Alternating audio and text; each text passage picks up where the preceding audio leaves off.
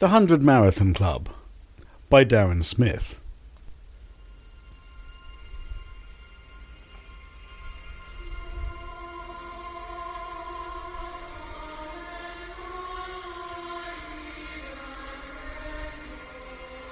The world is changed.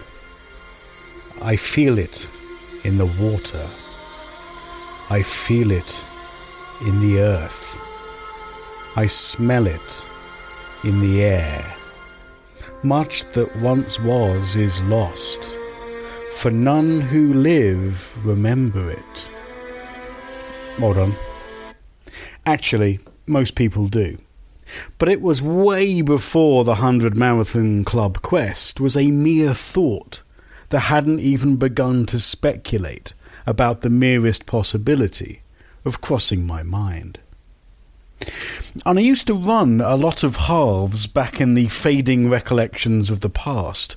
It was the first distance I signed up for. The Amsterdam Half 2012 with my then wife, my best friend and her friend Andy from RBS, the Royal Bank of Scotland, or the UK's most hated bank. I hadn't planned to run the Royal Parks half a fortnight earlier, but I did. Wearing the orange of the MS Society, who then harassed and harangued me for not being able to fully reach the charity pledge target. Come on, people. What's your problem? It's a half. People aren't going to sponsor me to run a half. And they didn't. And the Royal Parks is a massively oversubscribed London race, overhyped, whilst on a great route in my honest opinion, taking in Hyde Park and the Mall and Buck House and Westminster, but it costs more than most marathons I've done. It is ballot entry. And last time I ran it, it was partnered by Lululemon, meaning that the race leggings were well over 120 quid, and the stuff of yummy mummy Range Rover drivers whose French au pair refuses to cook for little Harry and Scarlett, so she has to also employ an Indonesian housekeeper to do all the hard work. So that was 120 quid. Plus, I think the race is about 80. And I injured myself after the Royal Parks, that first time of running it. I have run it 3 times now. But then, whilst heading for food, McDonald's, I seem to remember, and probably the last time I ate McDonald's of all things, by Charing Cross Station. I stepped down straight from the curb and I jarred my knee. And what that meant was that when I ran the Amsterdam Half a fortnight later, I was sporting the kind of leg support that you would ordinarily see on Shire horses. But, again, I also did that race too.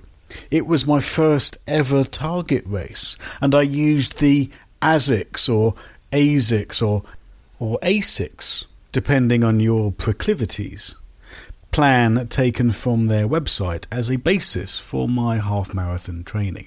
And I do kind of recommend the plan. It was pretty good. Halves have allowed me to experience overseas races, and they allowed me to experience them quite early in my running life. I wouldn't travel too far for a 10k, not further than Yorkshire anyway, the land of Larkin, but a half. I have run halves in the Netherlands.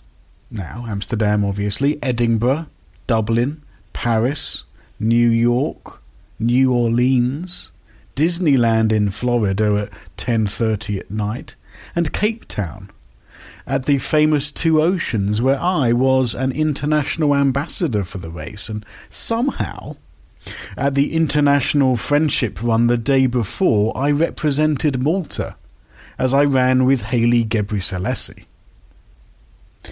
Luxembourg half was my first night race. And I also ran around a NASCAR arena in 5 inches of icy water and a hailstorm in North Carolina. I ran through old steam train tunnels outside of Bath in the UK's longest underground race at the 2 tunnels, and I highly recommend that one. It is quite unique. And Dartford Half was the first ever race that I ran without the aid of music. I ran the rock and roll halves too in Edinburgh and Dublin before they were cancelled. Edinburgh was one of my first, and was my first ever meet up or tweet up with new friends from social media, meeting at a pub on the Royal Mile, on the cobbles that we would run over the next day, in weather that the locals would describe as being pretty gash. Dublin was the first time I met up with fellow medal whore and magpie, Marty Ewers, as we both chased 100 medals in those early days of running. If you did more than one race at the weekend, and there was a 5k and a family run and a half marathon, you got a 3rd medal, an encore medal. If you did multiple rock and roll races over the course of the year, then you got a World Rocker medal. I ran the Liverpool Rock and Roll Half, and it was the first proper hardcore drinking running weekend, with a 10-hour drinking session starting at my hotel, the Hilton, and ending at the Pump House near the Albert Dock with Stevie Mac drunk and Charlie Brown and Samwise Baxter asleep on the table and not joining me in questioning the buttless chaps of a local boy. I never got to run Rock and Roll Lisbon before they binned it. And now I have run the Madrid Rock and Roll Marathon, I don't think I will go back to Spain to complete the set of European rock and roll halves. In the time between pulling out of the Berlin Marathon in 2013, the one that should have been my first, and running it as my first in 2015, I ran 25 half marathons. They started as a stepping stone to the full. It is that whole doubling distances thing we all go through on our running journey. We start with a couch to 5k, 5k to 10s, then 10k's to the half. It was always a question of not knowing how far you can go without actually testing yourself. It is like an exam at school. You don't know, or so you don't think that you know anything when you go into the exam room. But then after sitting at a desk and putting down your pencil case and your pack of polos and your lucky gonk, turning over the question paper and reading it the first time, at that point you realise that you know a lot more than you thought you did. The idea of running a half marathon, 13 miles, 21 kilometres, when you've only run a 10, can be quite daunting. After all, it is more than double the distance. But again, it's just that you don't know how far you can go until you test yourself. Mentally, I think that this is the toughest part of running, the not knowing how far you can go. But you do it. And thinking about it, running for 90 minutes to 2 and a bit hours is very doable for a half marathon. You feel like you have had a bit of a workout, but you aren't mentally scarred by the time in your head or bruised by the time on your feet. Other than that one that I did in North Carolina, I finished it 30 minutes slower than normal due to a freezing rain and then hailstorm. And I was so frozen I couldn't open the car door at the end of the day. And so when I finally got back to the hotel, I showered. I put on a full set of dry clothes and I got into the bed. I then put the spare blanket on top of the duvet, and then the towels and the spare towels from the bathroom, and then I just dumped my suitcase and poured all of my clothes on top.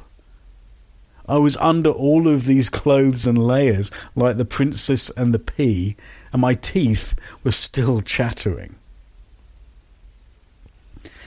I have other memories of half marathons too. I felt bad at the Hastings half.